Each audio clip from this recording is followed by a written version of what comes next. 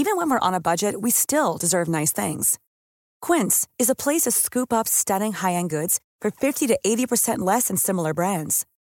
They have buttery soft cashmere sweaters starting at $50, luxurious Italian leather bags, and so much more. Plus, Quince only works with factories that use safe, ethical, and responsible manufacturing. Get the high-end goods you'll love without the high price tag with Quince. Go to quince.com/style for free shipping and 365-day returns. There are very few people in the post-war era who can claim to have inflicted so much damage on a global scale as Rupert Murdoch. Now, it's just been announced that he's stepping down as the chair of Fox and News Corp. Before you crack open those bottles of champagne, steady on. The monstrous influence, of course, of his contemptible media empire will sadly not vanish. But nonetheless, we should take stock of exactly what he's done to democracy all over the world. Now, I went on Sky News this week, and here's what... How do you think Rupert Murdoch's going to be remembered? Well, Rupert Murdoch is the most poisonous individual of my lifetime.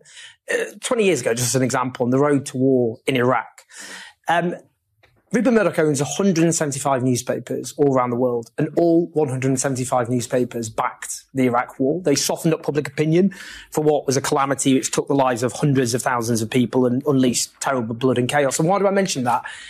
Because it shows that the idea that we have this free press with all these newspaper outlets and media outlets around full of rigorous journalism, coincidentally, all backed this catastrophic war. Many other examples, though, in the 1980s, when the bodies of hundreds of thousands of gay men were being ravaged by AIDS all over the world, his newspapers whipped up the most vile bigotry against gay men.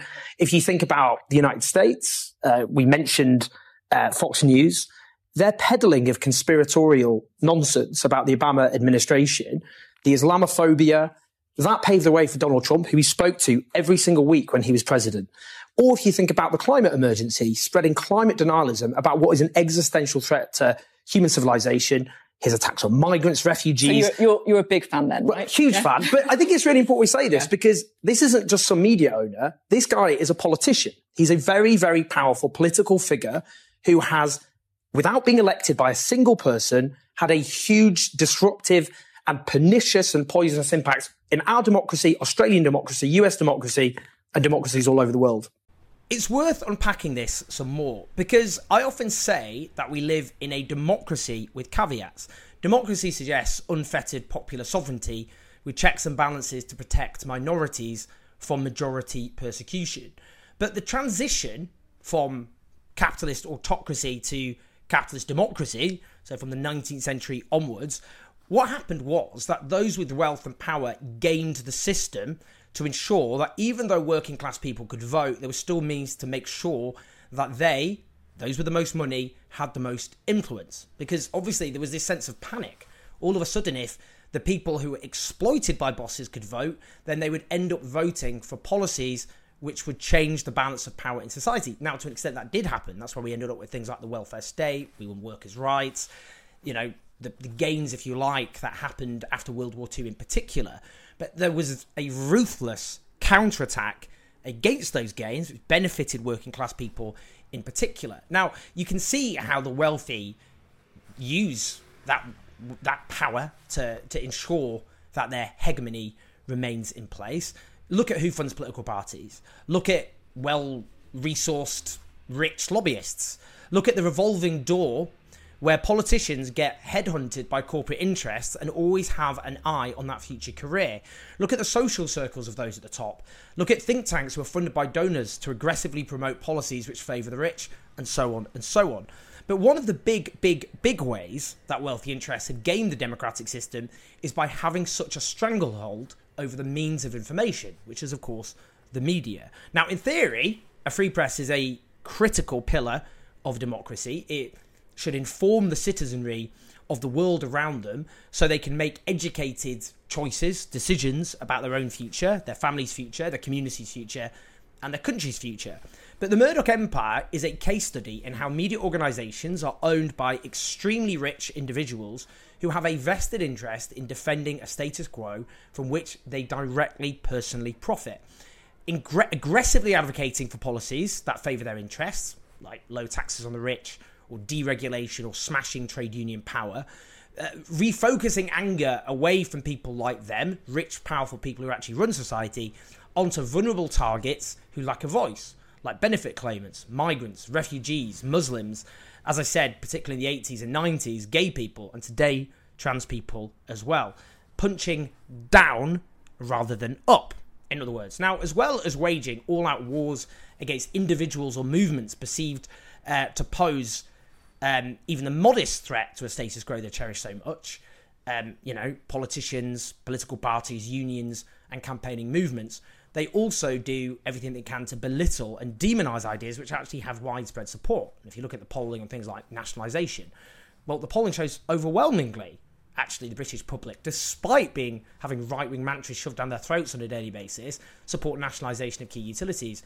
How many newspapers in this country advocate for nationalisation of utilities? You can see there that the idea that newspapers simply represent their readers' opinions is an absolute nonsense. Most people support higher taxes on the rich, for example. Again, not an idea you see promoted by these media organisations. Now, Murdoch played a key role in the late 1970s onwards in the rise of what we could call, or what was called, the New Right, above all his relationship with Margaret Thatcher, and he was absolutely central to the Thatcherite project. Burrow's furniture is built for the way you live. From ensuring easy assembly and disassembly to honoring highly requested new colors for their award-winning seating, they always have their customers in mind. Their modular seating is made out of durable materials to last and grow with you. And with Burrow, you always get fast, free shipping. Get up to 60% off during Burrow's Memorial Day sale at burrow.com/ACAST. That's burrow.com/ACAST. burrow.com/ACAST. Since 2013, Bombas has donated over 100 million socks, underwear, and T-shirts to those facing homelessness. If we counted those on air, this ad would last over 1,157 days. But if we counted the time it takes to make a donation possible, it would take just a few clicks. Because every time you make a purchase, Bombas donates an item to someone who needs it. Go to bombas.com/ACAST and use code ACAST for 20% off your first purchase. That's bombas.com/ACAST, code ACAST.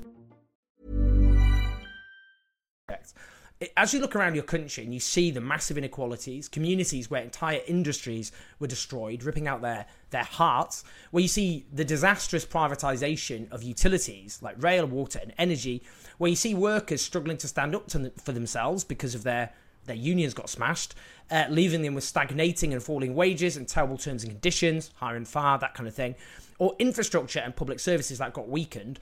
All of that is, of course, a direct legacy of Thatcherism, but it is a legacy of Rupert Murdoch too, because he was so central to it. Now, The Sun, in particular, was an enormously powerful newspaper in the 1980s.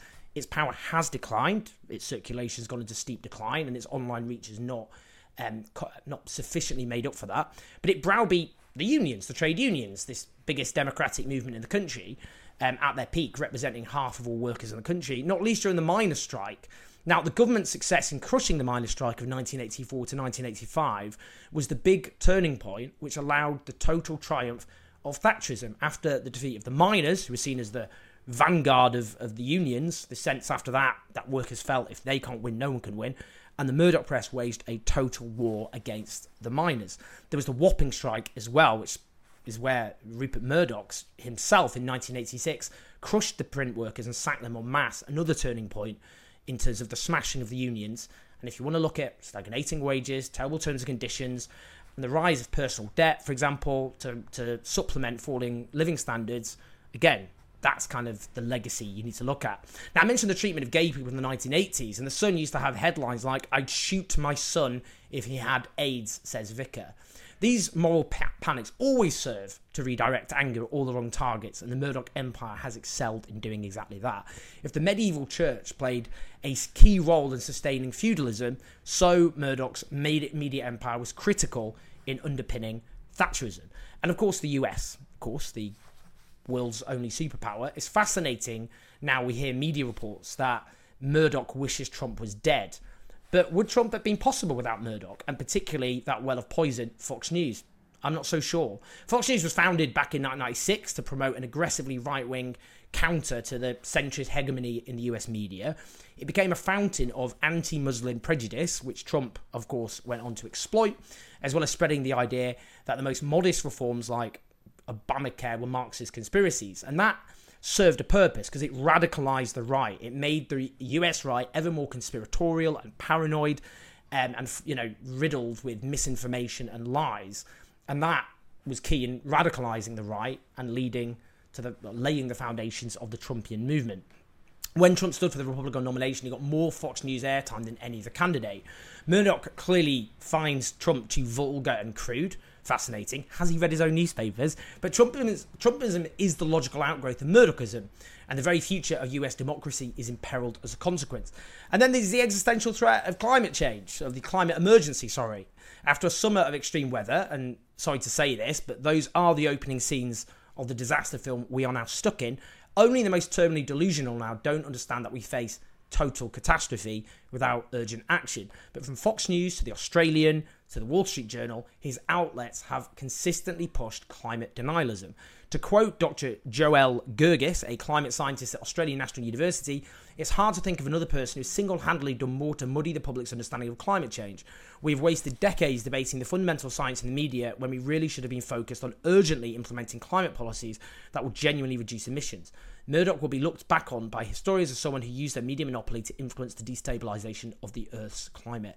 Just that alone, undermining our ability to fight a menace which threatens civilization itself, earns Murdoch the title of one of the most dangerous men to have lived since the end of World War II.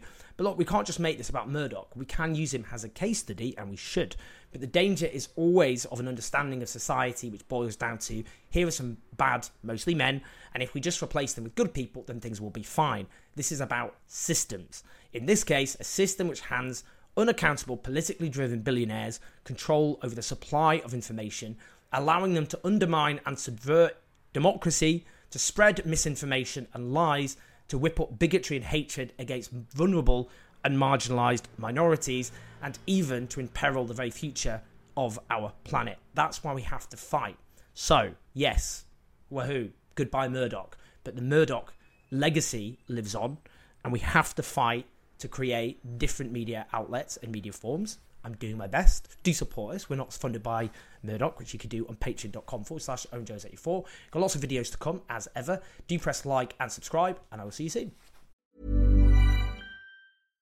This message comes from BOF sponsor eBay. You'll know real when you get it. It'll say eBay Authenticity Guarantee. And you'll feel it. Maybe it's a head-turning handbag, a watch that says it all, jewelry that makes you look like the gem, or sneakers and streetwear so fresh every step feels fly. eBay gets it. So look for the blue check mark next to that thing you love, and be confident that every inch, stitch, sole, and logo is checked by experts. With eBay Authenticity Guarantee, you can trust that feeling of real is always in reach. Ensure your next purchase is the real deal. Visit ebay.com for terms.